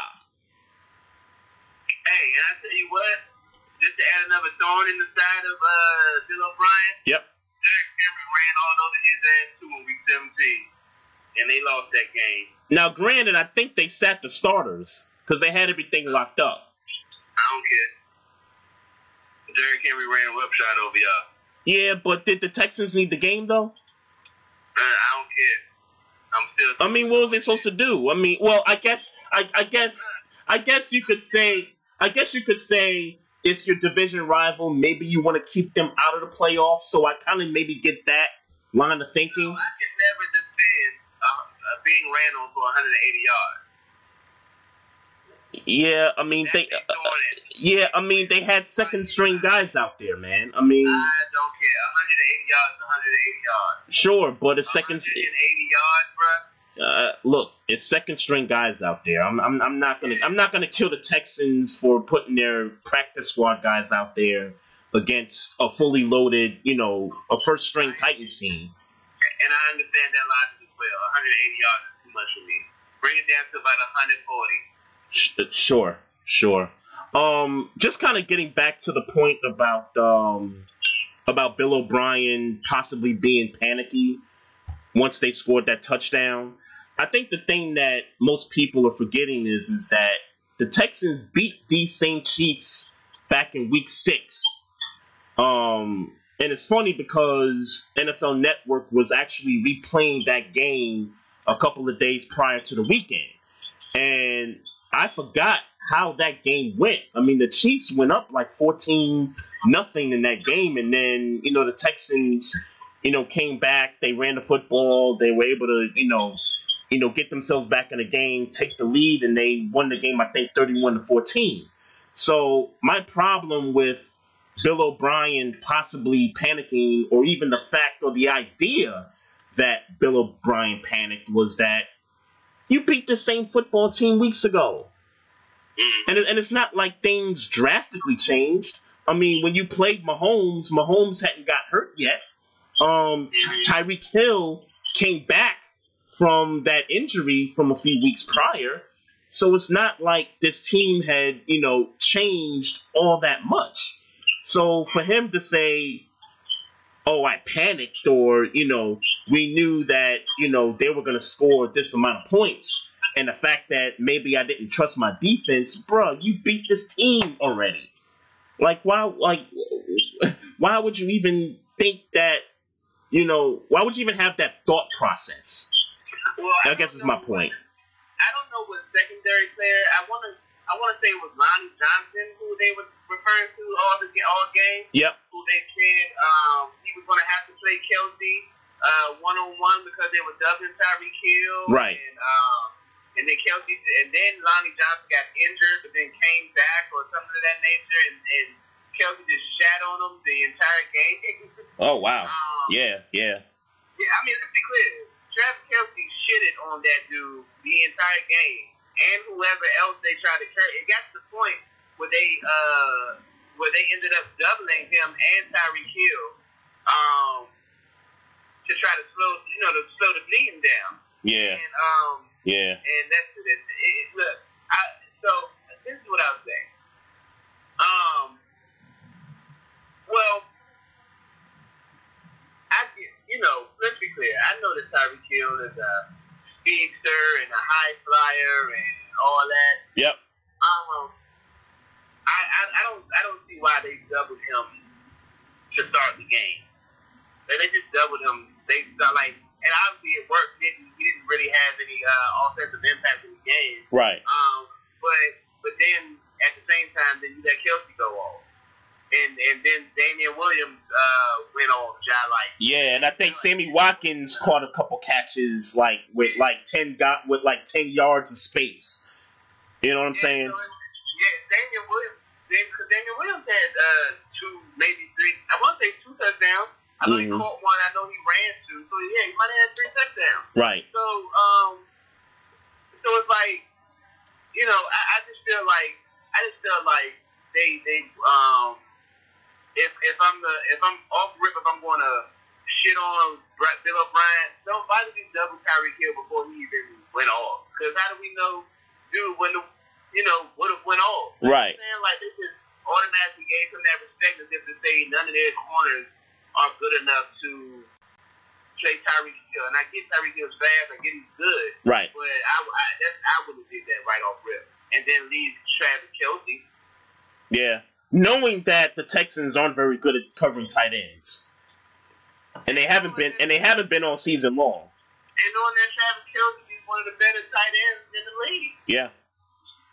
Yeah. If anything, you double that guy and take your chances with Tyreek Hill. Right. Yeah. I don't know. Crazy, man. Yeah. I made this point, and then we can move to the next games.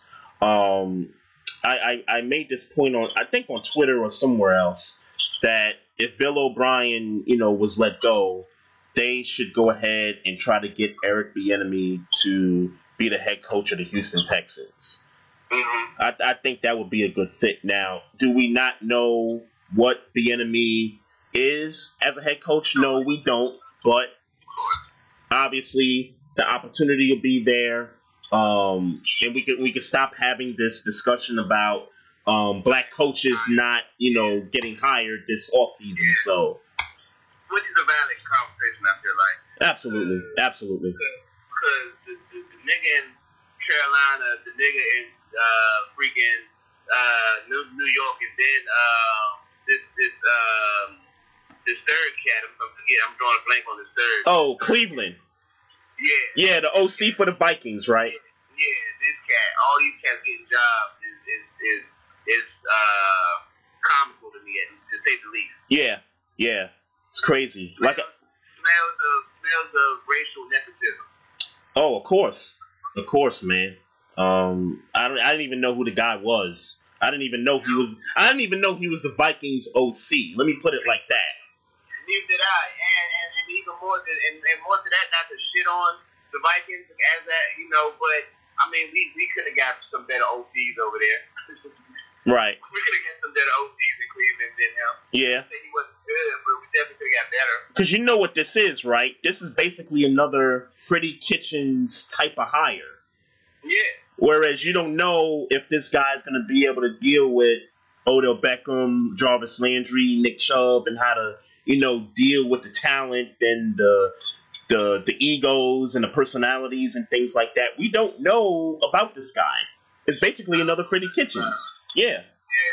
I don't know nothing about him. Hey, speaking of Vikings, man, RC's got a couple of comments here in the chat. They're real short here. He says, Fran Tarkenton threw more than 30 picks in a season, and so did Vinny Testaverde, and also George Blanda threw for over 30 picks twice. So what are the names again? Fran Tarkenton, who was a former Viking. And he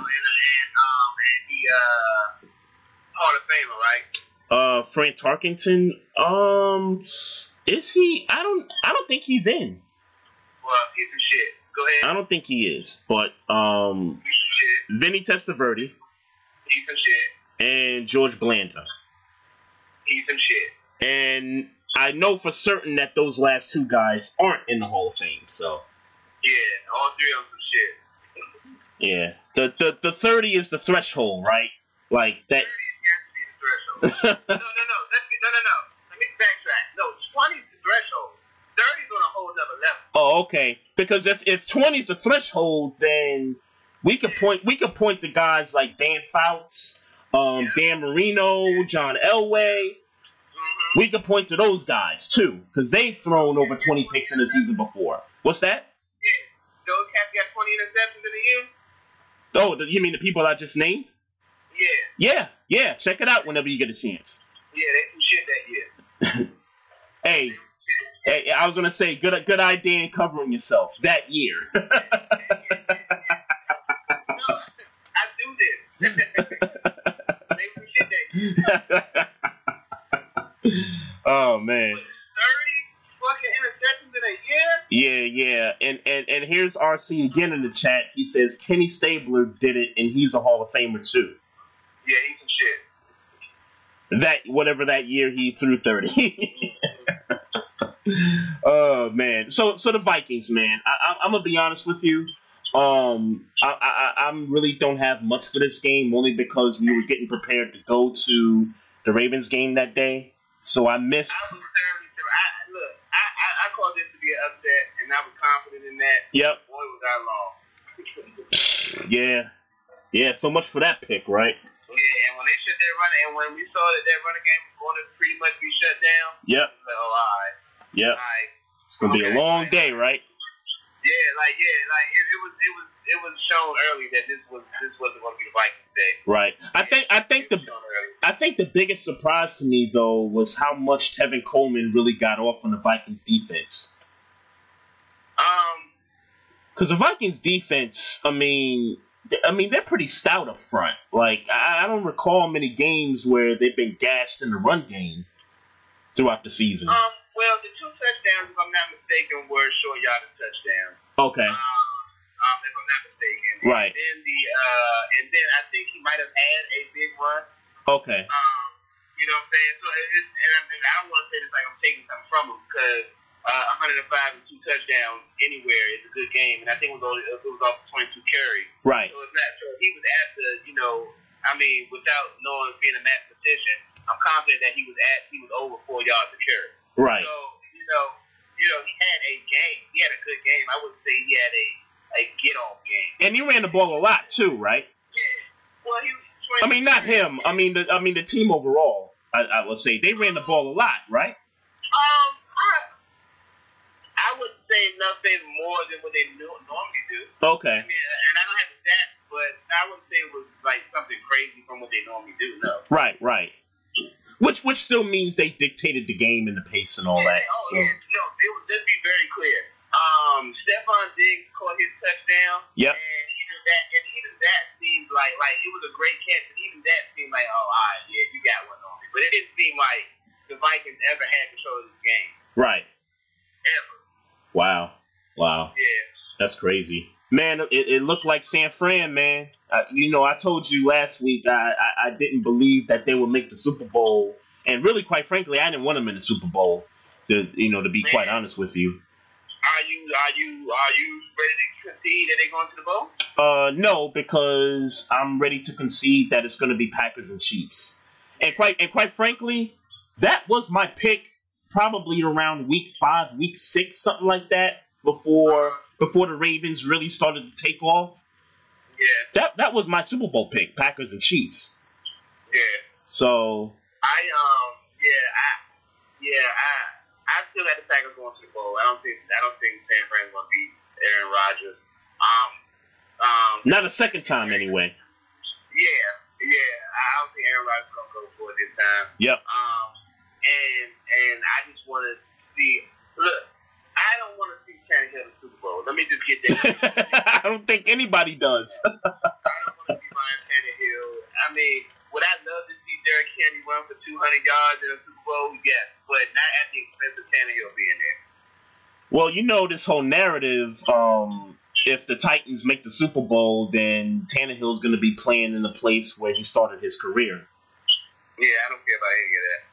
No, I don't care about it either. But I'm just saying that that's what they're talking about out there. Yeah. So.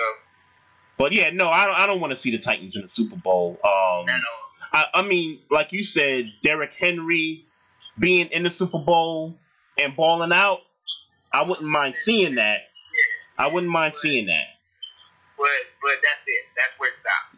Yep. And I tell you what, man, the Chiefs are gonna have a tough time trying to stop this guy. Of course they are. He's probably going to run for 200 yards against the Chiefs. Yeah. The difference, I feel like, is that they're going to be. He better be able to score 40 with that. Well, it depends on if the game goes the way the Texans-Chiefs game goes. If special teams does what it did against the Texans, then yes, I could see them happening to try to score 40 because they've turned the ball over and they've given Mahomes, 30 yards to go 3 times. I could definitely see that, but my point is, I don't think Mahomes is, and this is not to shit on the Titans defense, because I do think they're a good defense. Yep. I don't think they want this problem with Patrick Mahomes in that offense. Well, and I think the way for them to not want them problems is to run Derrick Henry as much as they've been running them. And what I'm saying is they better score. Oh, of course, yeah. My point is, I don't think 28 points is going to be enough. Ideally, no.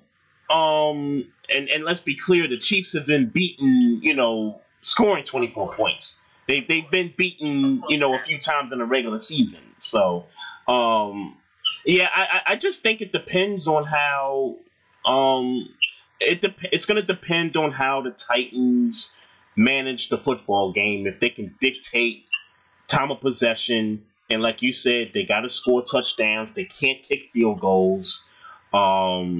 They can't turn the ball over. And their special teams, they got to be on it. They got to be on it on Sunday. They can't turn it over. So do you realistically, and I'm talking about Sunday. Yep. Do you realistically see the Titans beating the Chiefs scoring less than 30 points? Yes, I can. Okay. I can see that. I realistically can see that, even despite what we just saw a couple of days ago, despite the fact that, Mahomes is an animal and he could put up points, within 5 seconds. If the Titans, and let me be clear about something too. Not that this is, a real hot topic of comparison, but I'm pretty comfortable in saying that Mike Vrabel is a better coach than Bill O'Brien. I think I'm very comfortable in saying that. Okay. Mike Vrabel, I haven't seen him really mess anything up with the Titans, and not that I've watched a lot of Titans games, but I mean, come up to 9-7 seasons. I mean, and let's be clear. Sure. And let's be clear, they do play. Those are interdivision rivals. So it's like, I'm confident. I am confident in saying that without knowing for a fact that the Texans probably have a better record than the Titans in that matchup in 2 years. Right. I think the Texans have a better roster than the Titans do. And I think that's the difference. That's true too. Yeah, I think just because Bill O'Brien's team has a better record doesn't necessarily mean that he's a better coach than. No. Yeah, I don't know if I agree or disagree. Just because Vrabel, I don't have a lot to go on with Vrabel. Right. Yeah, I just don't think Vrabel has enough like star power per se. It's Derrick Henry and that's it. With a couple, with some guys that, play solid. You know, I think Byard's a really good safety. I think that kid AJ Brown, the rookie, I think that guy is pretty good. We'll see what he does, in the future. I think they got some pretty good guys all around, but it's from. Yep. Who's that? That's the linebacker, right? Number 54. Oh, okay. Okay. Dory Jackson's a beast. Kenny Vaccaro, I wouldn't call Kenny Vaccaro a beast, but he's a solid. He's solid for certain. Yeah. For certain. And RC's got something in the chat. He says Tennessee just can't fall behind early versus the Chiefs, or it's a wrap. I agree with that 100%. Well, I tell you what, if there's a team that could put them behind early, it's Patrick Mahomes and them Chiefs. Word up, man. And you can count that. Let me say this: I'm confident that Dory Jackson is going to have to play Tyreek Hill straight up without a whole bunch of safety help. Mm-hmm. Yep. We will see how that goes. Yeah. No. I think Dory Jackson is a beast. But we'll see how that goes. Yeah, for certain. So I guess it's safe to say we both got the Chiefs. Yep. And we both got the Packers, right? Yep. Okay. No doubt. Hey, you got anything on the Seahawks and Packers? That game I did not watch. Oh, okay. I was hustling because I just got back from South Carolina this morning. Oh, snap. Yeah. Okay. Sunday night. Yeah. So I didn't get to watch that game. Oh, okay. Well, let me put it like this. I had the game on the TV, but it was more so watching us per se, and not that we were sleeping or anything. We were just kind of just doing stuff around the house, whatever. But what I did notice in the second half was that the Seahawks, as they normally do with Russell Wilson, they make this comeback. You know what I'm saying? Russell Wilson finds a way, to try to get it done. And when that score was 28-23, and the Packers couldn't convert that fourth down, and the Seahawks got the ball back, in my mind, I'm like, yo, Russell Wilson's going to win this football game. Yeah. And then he took the sack on, I think, the second down. Couldn't convert that third and long, and then they decided to punt with like 2.5 minutes left in the game. And I'll be honest with you, I know Pete Carroll's been getting a lot of heat for that, but I think he made the right call because 3 timeouts, you got the 2-minute warning, and it's 2.5 minutes left in the game. And, Seattle's defense is okay. I mean, I wouldn't say, they're elite like they were, years past, but I think they, in my mind, I think they can get off the field, in 3 plays. Yeah. That man, Aaron Rodgers, man, he had a couple of third down. I mean, it was 3rd and 8, 3rd and 9. He hit Devontae Adams over to the right down the field to convert that first down. I'm like, wow. like this man is not playing. Like it's no joke. Like this man wants to get back to the Super Bowl. Yeah. Like I am not giving this ball back to Russell Wilson. So let's play this game. Let's play this game three weeks in advance. Yep. Because we both think the Chiefs will win, and we both think the Packers will win. Yep. Mahomes versus Rodgers. Who you got? I got the Chiefs. You said you got the Chiefs? Yeah. Okay. Let's play this game then. I'm gonna go different than you because I know in my heart, I know in my head that the Chiefs will probably win that matchup. But I'm rooting for Aaron Rodgers. I ain't mad at that. I'm rooting for Aaron Rodgers, man, because as I said last week, he's basically sort of been like the veteran of the final 8 teams, in terms of the quarterback. You know what I'm saying? Like he's got this whole thing to himself where it's like, yo, time's running out. I'm 36 years old. I got to get this thing like now. Yeah. Because if I don't get it now, then the Mahomes is going to get it. Lamar's going to get it. Deshaun's going to get it. I got to get it now. So. Yeah, I think if everything pans out, I think this is going to be the official this Super Bowl, when the Chiefs beat the Packers, is going to be the official passing of the torch.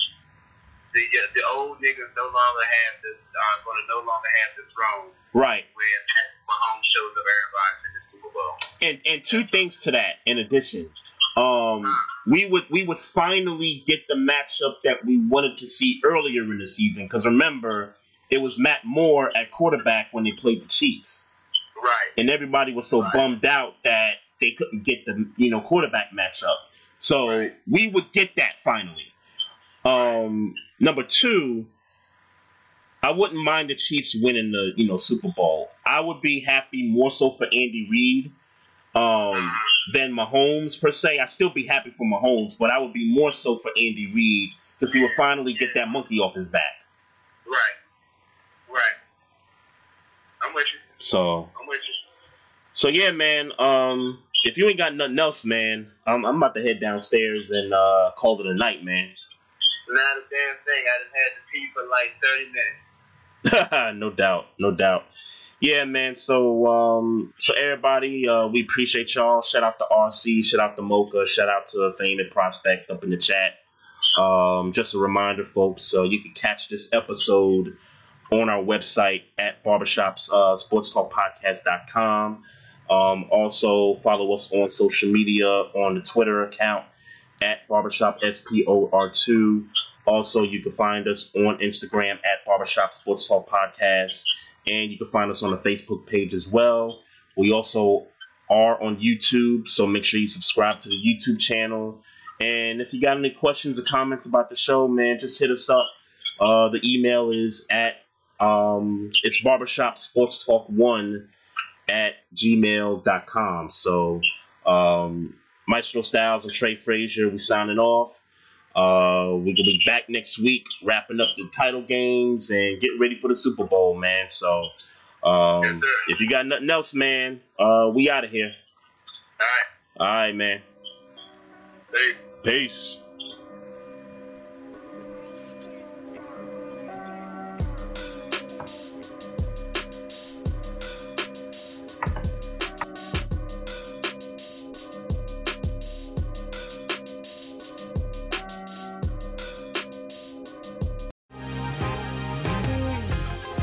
Been thinking about McDonald's all day. Can't get it off my mind. I can already taste it. Ooh, got my mind on my mouth and my mouth ready for some Mickey D's deal.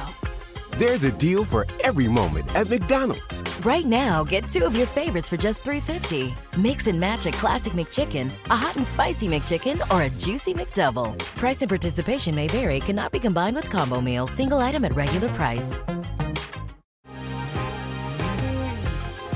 Been thinking about McDonald's all day. Can't get it off my mind. I can already taste it. Ooh, got my mind on my mouth and my mouth ready for some Mickey D's deal.